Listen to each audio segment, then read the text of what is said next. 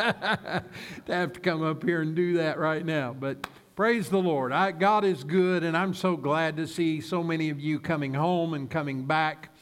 I really believe that we are on the verge of something special, not just our church, but churches all across America. I believe we're going to see a great outpouring of the Spirit of God in our families and in our lives. We're going to see prodigals come home. We're going to see those who have never experienced a relationship with Jesus Christ. They're going to discover that they need Him now more than ever before, and that today is the day of salvation. In a couple of weeks, I'm going to ask you to be doing something with us. I've had this on my heart now for a while. We've done this once before. It's been several years ago. But I want you to be thinking for the next couple of weeks about people that are in your family, in your household, in your circle of influence, who need to come to Jesus Christ. And in a couple of weeks, we're going to write their names down on a sticky note. And we're going to stick them all over these altars up here.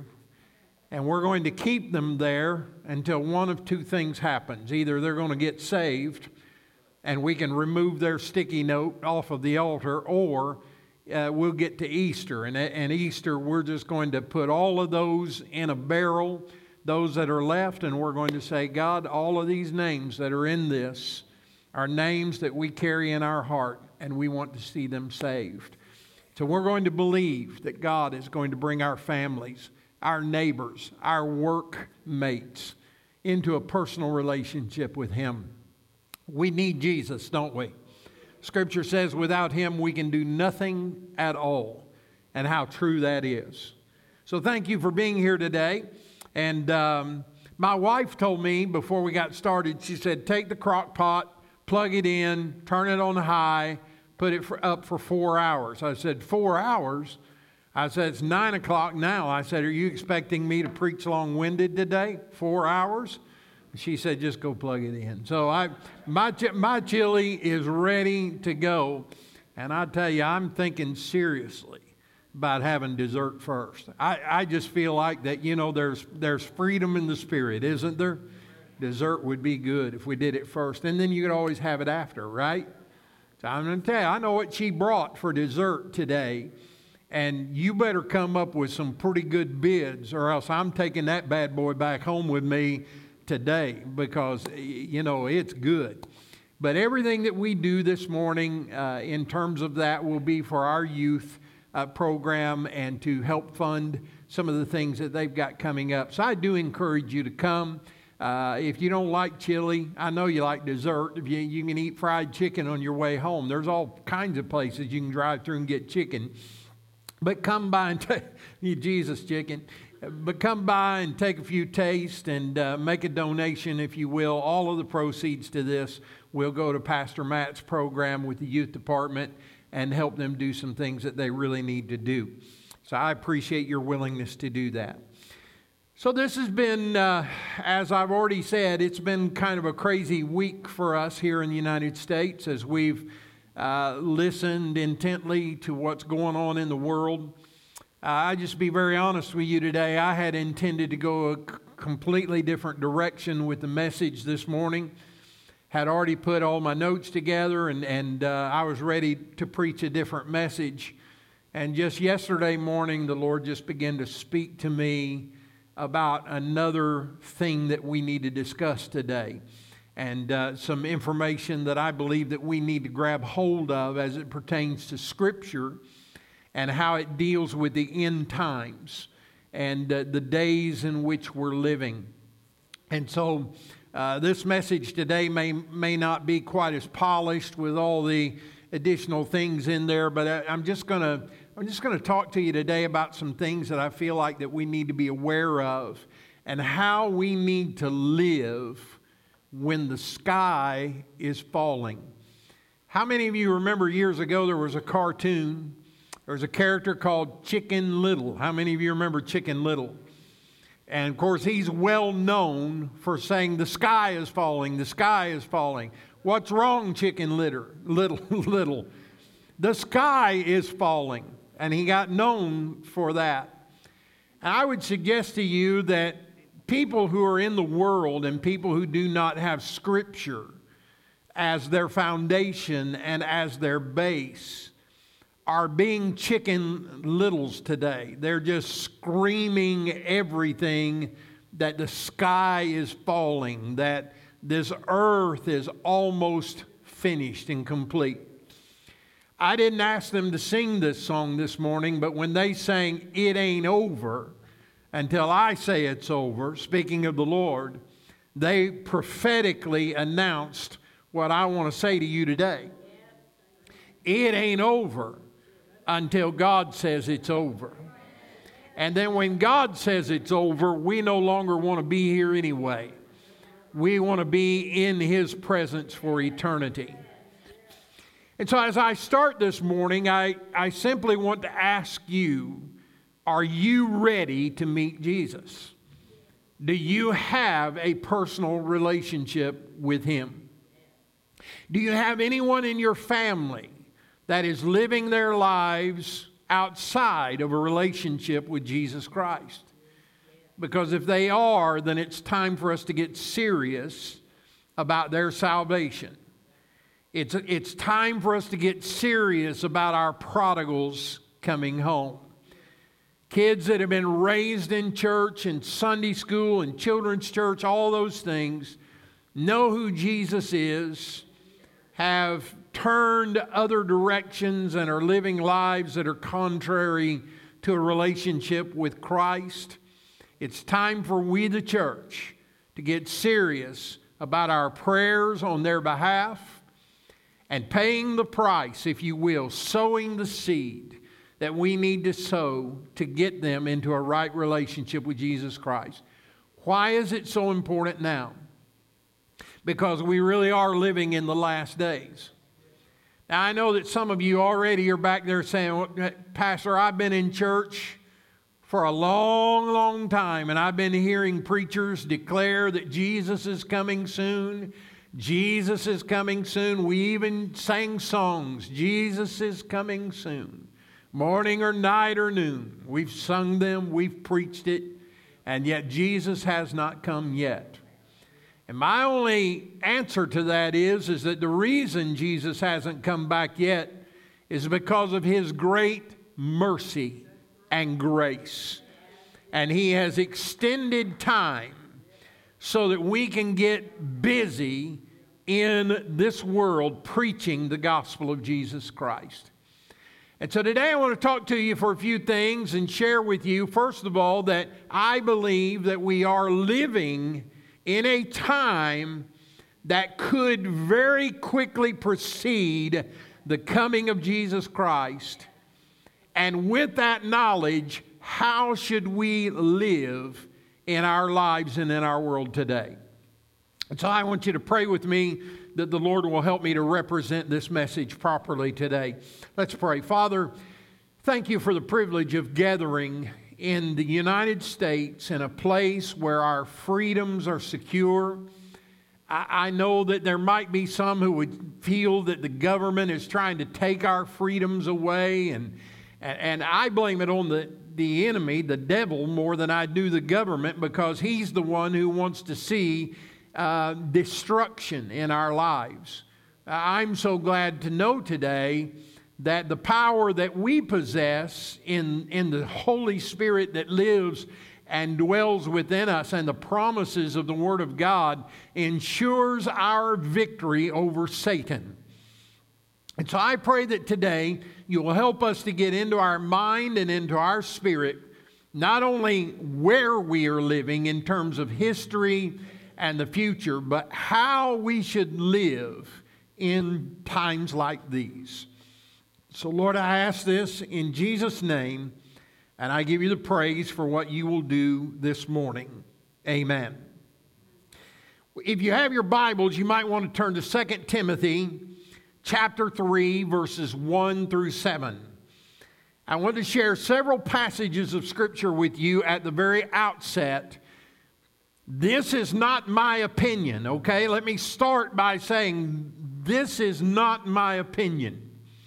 I remember it's been 2 or 3 years ago, I preached a series of messages on finances, tithing and giving and things of that nature. And I remember every week I said to you, this is not my opinion. This is what Scripture teaches about our finances.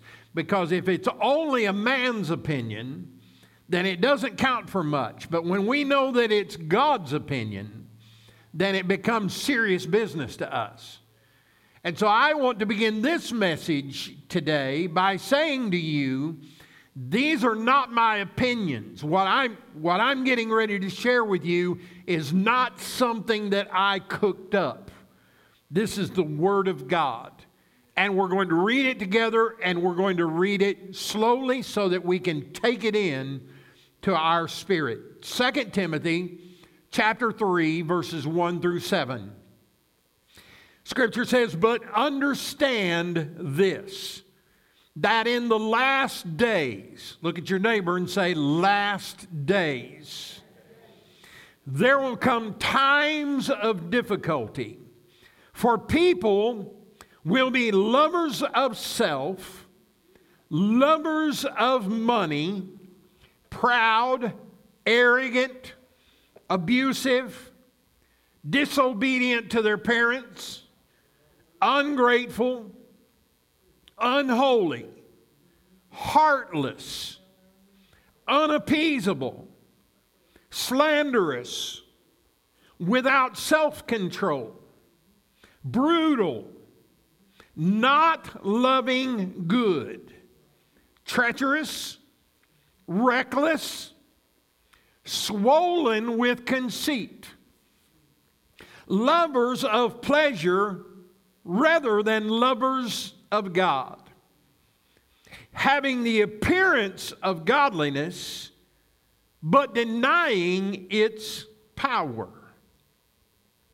Avoid such people, for among them are those who creep into households and capture weak women burdened with sins and led astray by various passions.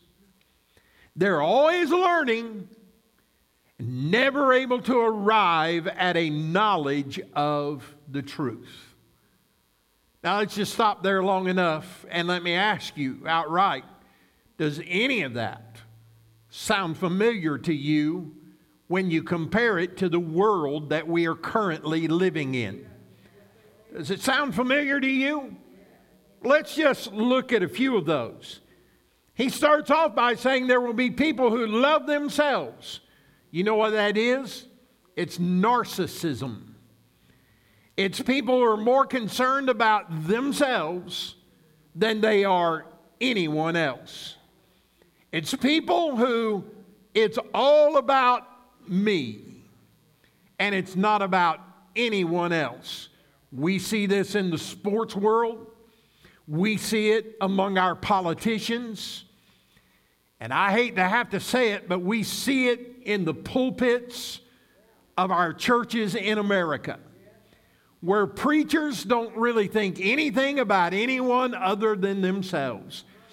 And politicians don't care about anyone else other than their own politics and their own ways of doing things.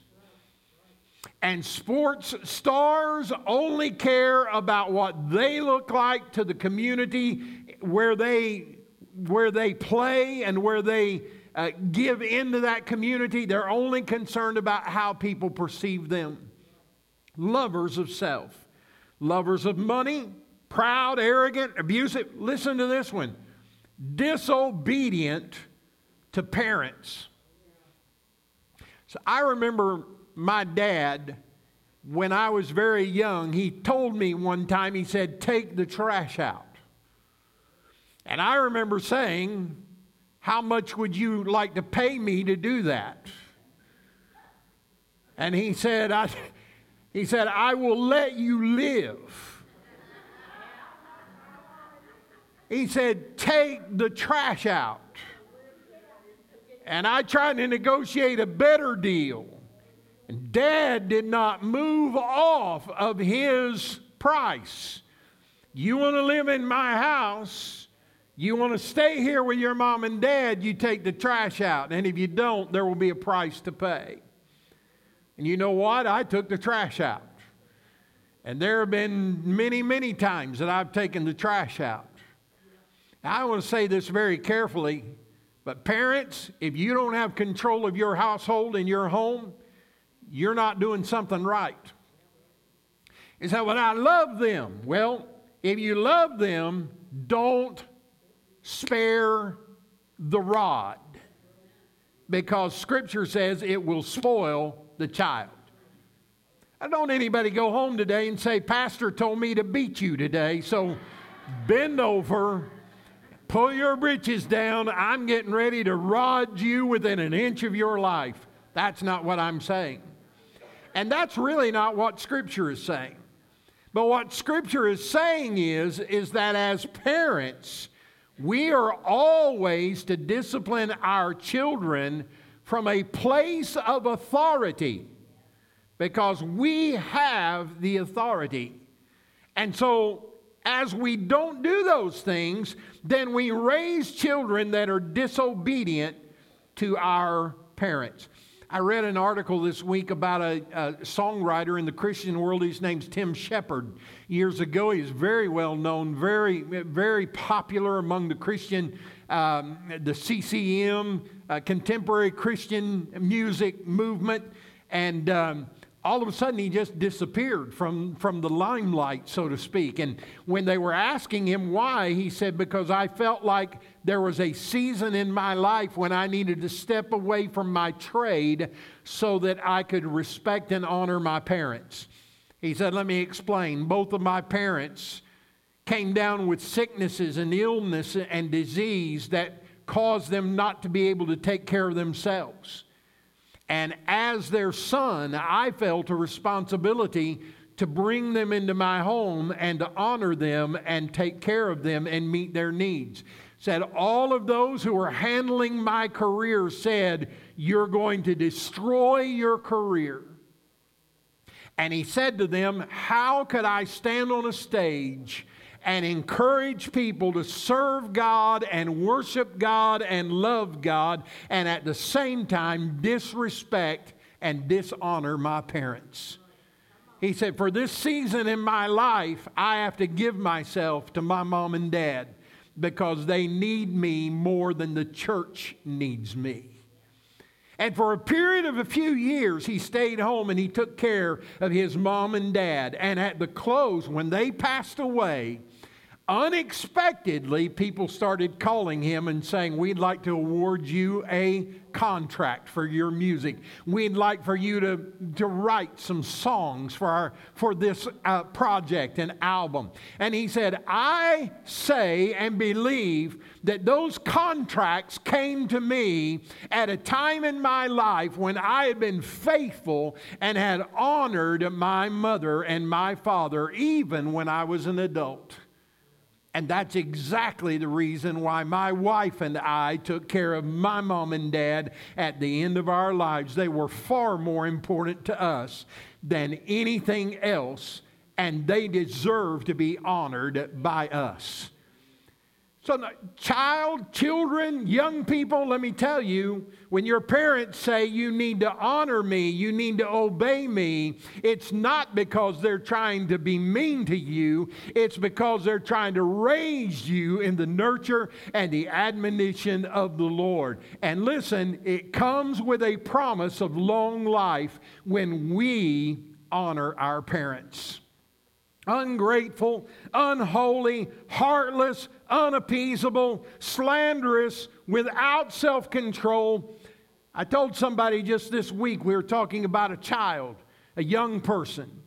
And I said, here's how I'm praying for your child, your young adult, if I can say it that way. I'm trying not to give it away, but I said, here's how I'm praying.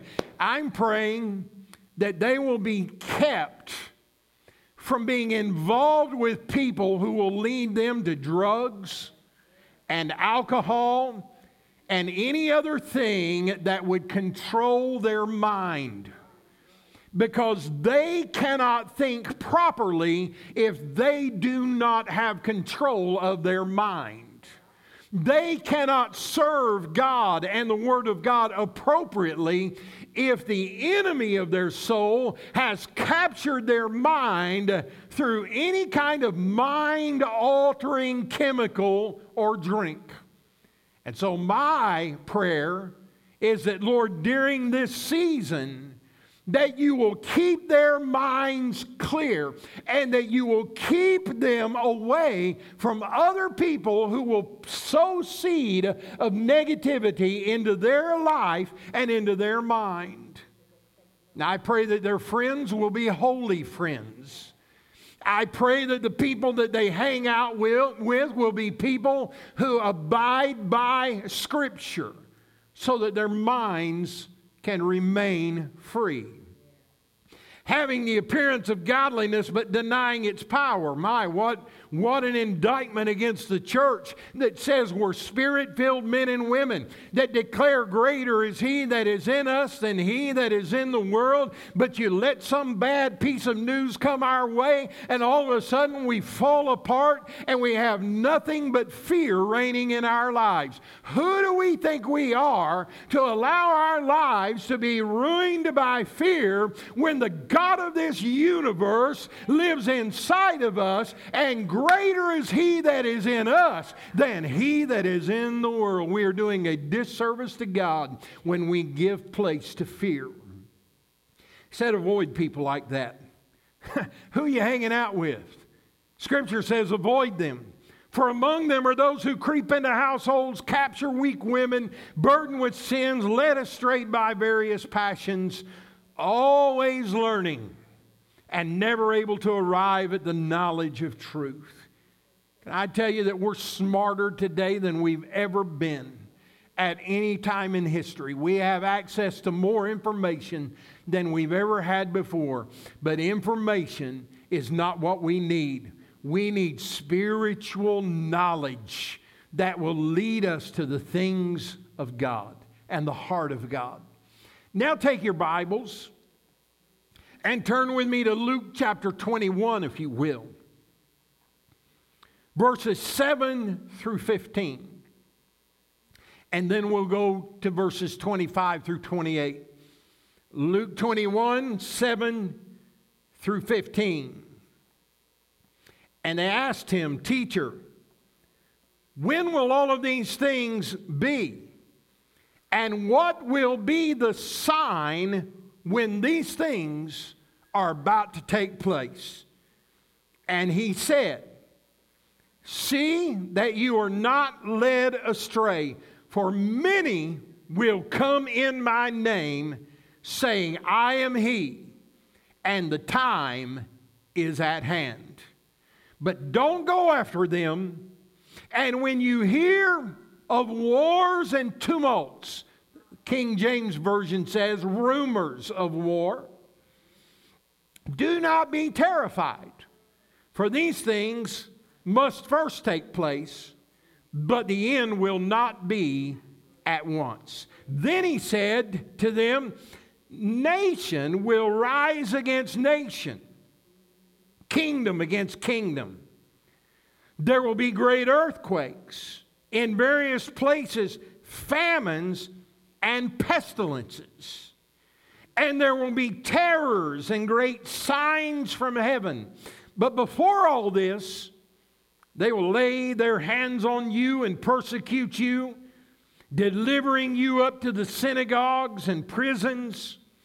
And you will be brought before kings and governors for my name's sake. And this will be your opportunity to bear witness. Oh, that's a powerful statement. Settle it, therefore, in your minds, not to meditate beforehand how to answer. For I will give you a mouth and wisdom, which none of your adversaries will be able to withstand or contradict. Verse 25. There will be signs in the sun and moon and the stars, and on the earth distress of nations, in perplexity because of the roaring of the sea and the waves, people fainting with fear and with foreboding of what is coming on the world, For the powers of the heavens will be shaken. And then they will see the Son of Man coming in a cloud with power and great glory. Now, when these things begin to take place, straighten up and raise your heads, because your redemption is drawing nigh. You know what that says to me? We're looking at the wrong things. We're looking in the wrong direction. We're trying to figure out how we're going to live in the midst of our world, even now, just when it seems like that we're getting a clear pathway to restoration from a pestilence and a disease. And now we wake up to the news of a tyrant in Russia who has attacked Ukraine and is trying to reestablish the Soviet Union in the European area, and now we're going to have to pay the price for that. You say, well, why are we involved? Because of the political system that is running our world. Instead of fighting, we want to raise prices on people, but that all comes back to the taxpayers, you and I. We're going to be paying gasoline prices, as my dad used to say, out the wazoo. I'm not real sure what that means, but it sounds appropriate here in this setting. Our groceries are going to go up. Why?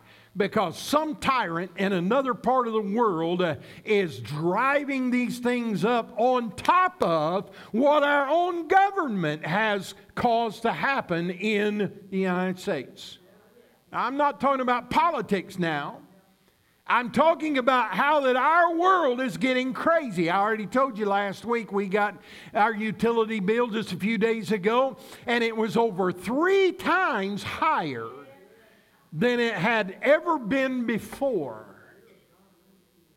I went to the gas pump and put diesel in my truck, and when I got the last drop in, it was $119 and a penny.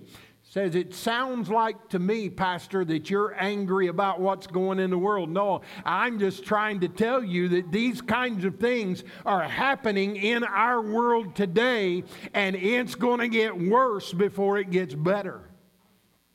But the good news is that if we can train ourselves and teach ourselves to look at the blessings of God rather than the cursing of the enemy, we can live even in the heart of difficulty with praise on our mouths and victory in our hearts.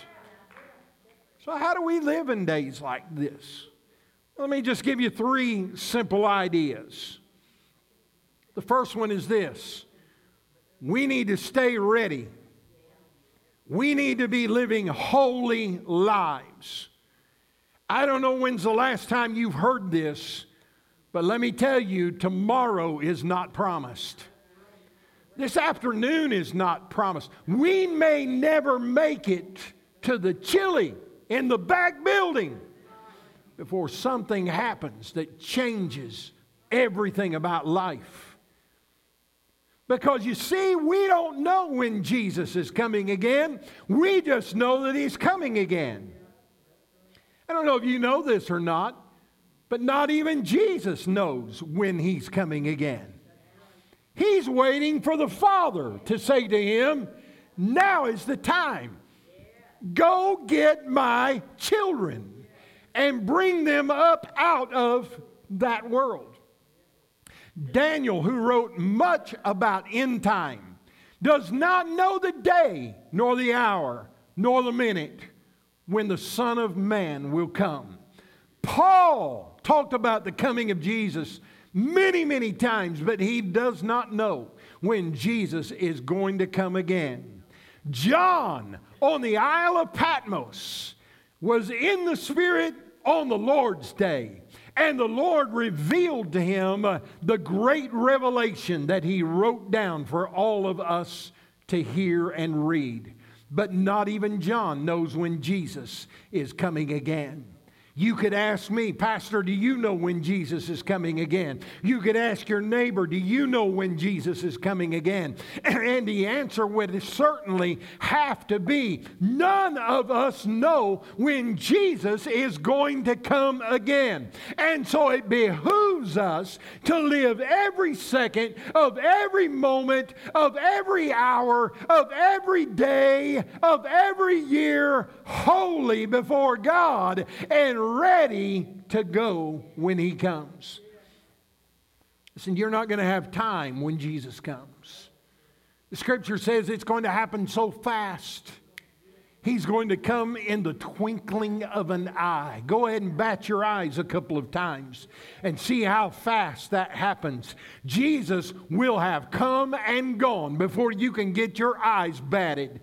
And so it's important that we live now in a holy mindset and life, because we don't know when Jesus is coming again. I'm telling you, I'm so glad to know that I don't have to worry about it. I can go to sleep at night and say, Lord, if you come during the night, that's okay. My soul's just going to get up out of this body and I'm going to meet you and I'm going to be with you throughout eternity. Why? Because I'm saved and I know that I'm saved. And you can have the same assurance. There's a parable in the New Testament about 10 virgins. They were supposed to have their lamps oiled and ready to go. But you know the story.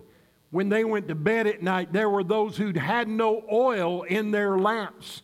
And when the master came, when it was time to light the lamps, they had no oil. And they tried to buy oil. They tried to get someone to give them oil. They tried to acquire oil in the last minute. But they were unable to get the oil and they were left. What that parable tells us is that we need to always have our lamps oiled and ready to go, so that in a moment's notice, in a second's notice, when the Lord comes back, our lamps are oiled and ready.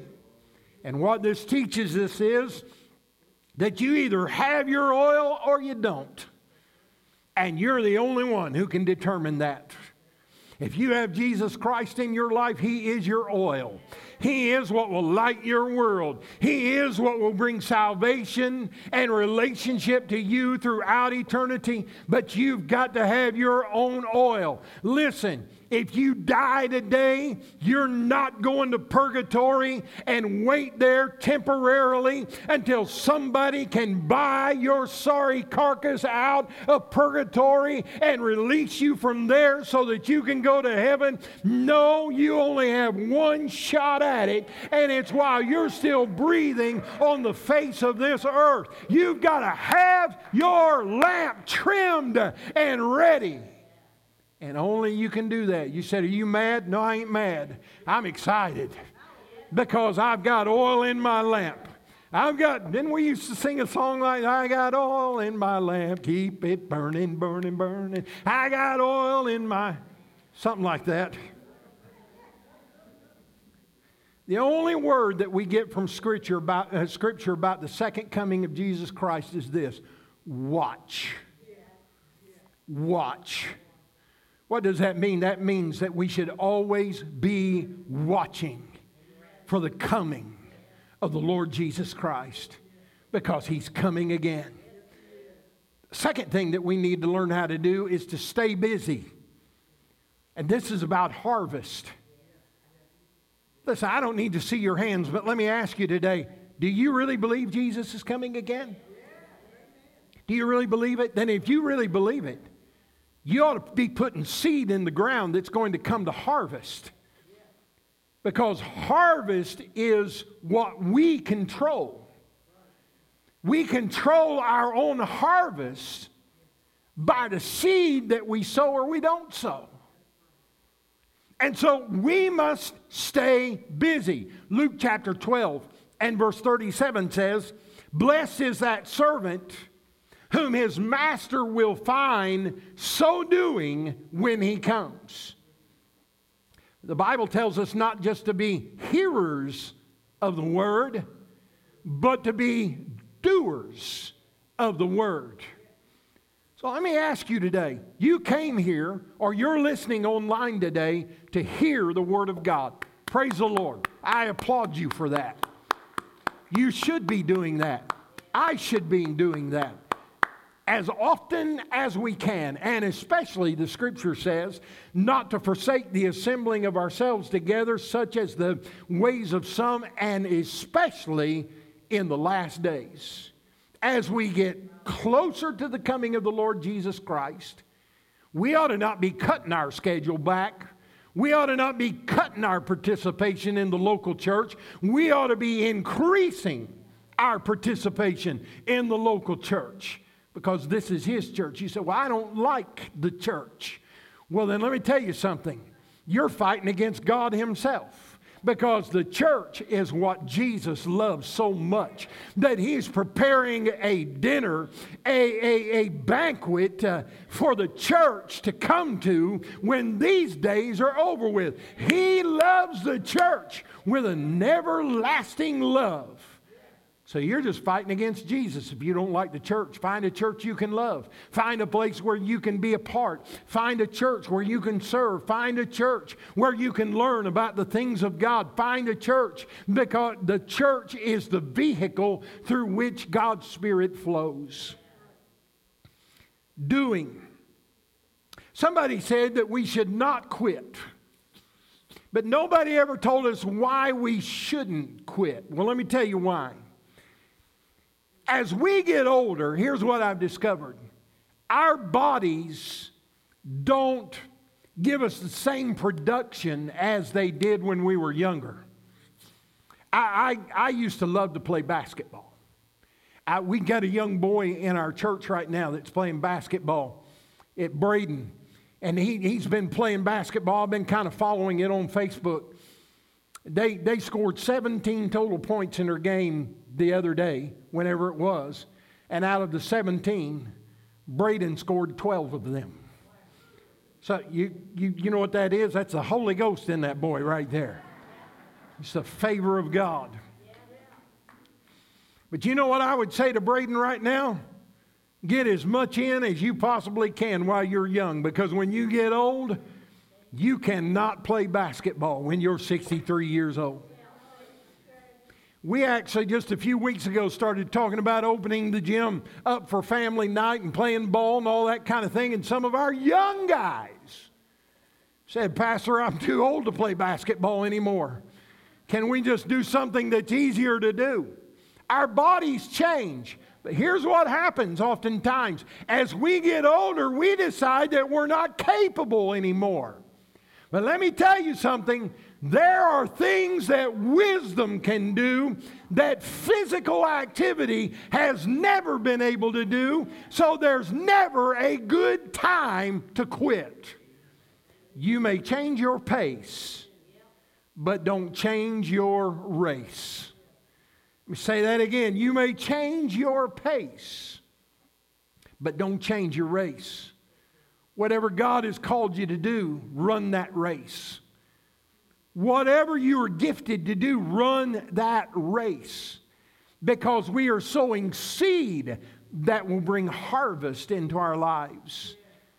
Somebody said harvest is a mentality, not a position. Let me say that again. Harvest is a mentality, not a position. Now, you know, I grew up in farm town, farm community. Everybody there was a farmer. Harvest never leaves their mind. Farmers are always talking about and thinking about harvest. Even when they're in the combine taking in the harvest, they're thinking about how they're going to divide that harvest, some to sell, some to keep as seed, and some to feed their animals with. And they're always thinking about harvest. And so what I'm saying to you today is that we as the people of God should always be thinking about harvest. Every day I should ask myself, what sinners are in close proximity to this Holy Ghost-filled man or woman of God, and how can I help get them saved? What child of mine do I sense is sliding away or moving away in their relationship with Jesus Christ? And what seed do I need to sow today that will keep them engaged in their relationship with Christ and in the church? What can I do? How can I sow a seed? What may I do to change their lives? Who can I sow a seed of love with today? I went out to do some business on Friday of this week, and I went into this place of business, and this old guy's in there, and he retired 29 years at GE, and he's telling me his life story. And you know what? I'm kind of sitting there thinking, I ain't got time. I mean, that 39 years, I'm sorry, did I say 29? 39 years. I thought, I don't have time to hear 39 years of this man's life story. And then the Holy Spirit spoke to me and said, oh, so what you have planned for the day is more important than a divine appointment that I have set you up with. And so I started sowing seed. I first told him, I said, I'm a pastor of Spirit Life Church in Louisville. And, oh, where's that at? And I told him, oh, what kind of, and I said, Church of God. And he said, is that Anderson, Indiana, or is it Cleveland, Tennessee? It's a question I get more than you want to know. I told him, I said, we're Pentecostal, we're those weird ones, and so here came the questions, And I started talking to him, and finally he said, I'm a Christian. I teach Sunday school. He said, I'm just trying to pull it out of you. And I said, well, I was trying to pull it out of you. So we're pulling it out of each other. Finally, we just decided to praise the Lord right there in that house, right there in that place. So why are you telling us? Because we have a responsibility to dig deep and find out how people are living and what their lives are like. Wouldn't it be a travesty if we had an opportunity to witness to someone and then we didn't do it and they did not spend eternity with Jesus? Harvest is a mentality. Listen to this. We're told by statisticians that 5 billion people on the planet don't know Christ. 5 billion. Now, to help you understand that, if you went to the equator and started with the first individual and then started lining them up shoulder to shoulder, you would go not one time around the earth, but you would go 37 times around the earth at the equator to get 5 billion people. That's a lot of people that need to know Jesus. So what I'm saying is that if we don't win them, who will? We must. And then thirdly, we've got to learn to stay calm. This is hope. We have hope in Christ. We've just got to learn how to settle down and realize that God is in control. That our hope is in Him. That we can trust Him. Now this week, you know what happened this week. Putin decides he's going to go in and take Ukraine. And he thinks it's going to be easy. He thinks he's going to walk in there and have it in just a matter of a few hours. But something happened that he did not consider. Ukraine decided that rather than lay down and die, they were going to fight back. I don't know Zelensky. I wouldn't know him if he came into our church today. But there's something about a man who would make a statement like this and say, I don't need a ride. I need more ammunition. In other words, I'm out here with my people. I'm fighting. I'm going to put the flak jacket on and I'm going to stand in the streets with my people and I'm going to fight. So don't ask me to leave. Instead, give me some ammunition. And when I heard that, something in my spirit just went wild. Because I know so many people that they just decided to give up and quit the church and quit the relationship with Christ. And I don't know if I can do it. I can't read my Bible every day, and I can't pray every day, and I'm not going to pay tithe or give an offering or anything like that because that's mine. I'm not going to do those things that I know that I could do and should do that would bring victory in my life. So I'm just going to quit. Or I'm going to find something that's way easier than being a child of God. Well, listen, I never told you that being a Christian would be easy.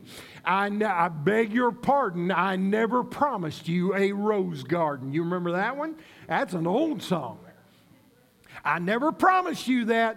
The Word of God never promised you that serving Jesus would be easy. But what the Word of God tells us is that if you have a mind to serve Jesus, then He will give you all power and all authority and the ability to serve Him faithfully all the days of your life. We got to stay calm. Fear's rampant.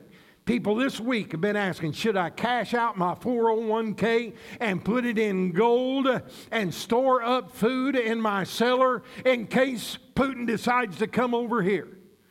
I've heard that this week. I've heard this one this week.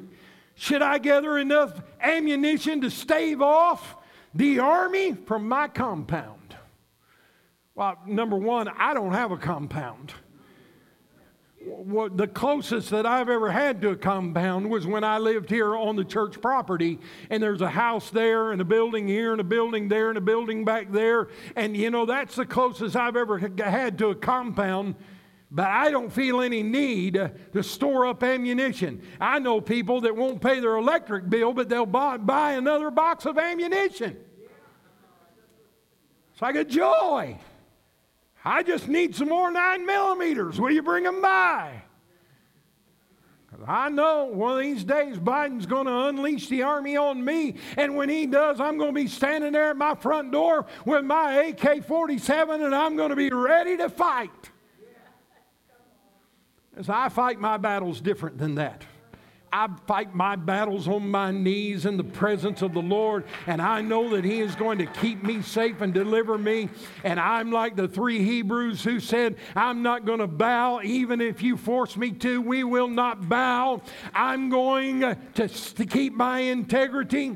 And they said, if not, but we know God's able to keep us. We know that He's able to deliver us. But if not, that's all right with me too, because I know where I'm headed. Should I buy more bullets? I've heard this. Maybe I should immigrate to some other country where it is safer. Now, sometimes that's appropriate. We have 2 orphanages in Ukraine. More than that, but we've got 2 that they had to move them out of the area where they are because of the shelling that's going on. They are preparing to move them out of the country into Poland temporarily until everything has cleared and subsided. Sometimes it's possible that we may need to immigrate somewhere else. But we worry about it. Where would I go? What am I going to do? How many U-Haul trailers will I be able to take with me? Is Brandon Roberts going to move me? Or do I have to, what's going on here? And then here's another one that I've heard. How about that vaccine? How about that mask? Don't come any closer to me because I'm social distancing. That kind of fear has driven men and women for the last 2 years. Should I or shouldn't I? Will I or won't I? How am I going to respond to all this? I'm going to respond the same way that I responded to the ammunition. Jesus Christ is my healer. By His stripes I am healed. He provides many ways to healing and blessing, and I'm going to pray about them and consider whatever I need to consider. But I am not worried about those things because He is in control. So I'm ready to close. Let me take you back to Luke 21 and 28. says, when these things begin to take place, straighten up and raise your heads, because your redemption draweth nigh. In 1 Thessalonians chapter 4, Paul is speaking to the church at Thessalonica, and they're saying, what happens when we die? What happens to those who die before I do? What do? He said, oh, don't worry about that. He said, we know that the Son of Man is coming again. We know. And we know that when He steps out on the clouds of glory, that what happens when the rapture of the church takes place, the trump of God is going to sound. And when the trump of God sounds, Jesus is going to step out on the clouds of glory. And those who have gone on in death before, they will not prevent you and I from raising as well, because we will be resurrected, and we will spend eternity together. And then he makes this statement. He says, I'm telling you this so that you will not grieve as others who have no hope. We have hope. We have hope. So, Pastor, why are you telling me about all this? Why are you saying all this? Because there's a lot of bad news that's out there right now. And if we're not careful, we'll let the bad news ruin our day. I get tickled at people. They start hearing about wars and rumors of wars, and instead of just relaxing and saying, Jesus has got this, God's got this. All of a sudden, they hadn't watched Perry Stone in 14 years, and all of a sudden they go to the TV and start, what's Perry have to say about this? What's John Hagee have to say about that? He's been all over the TV this week telling us all about what's going to happen. What about Dr. David Jeremiah? If anybody knows about end times, it's Dr. Jeremiah. Listen, I love those guys. Perry's Church of God. I mean, my goodness, how much better could it get than that, right? I'm only kidding. Listen, our answer isn't in Perry, and our answer is not in John Hagee, and our answer is not in Dr. David Jeremiah. Our answer can be found in the Word of God, and when we immerse ourselves in what the Word says, then we can live with hope and peace and know God's on our side. He's got it all under control. Isn't that right? Stand with me if you will.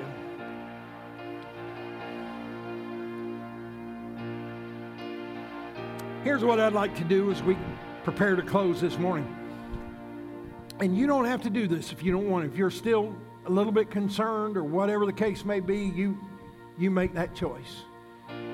I don't know, there just seems like to me there are times when the church just needs to come together and pray one for another. And so I'd like for you to come and join me down front this morning. Just find a place in this altar. It's time for us to restore the altar of God.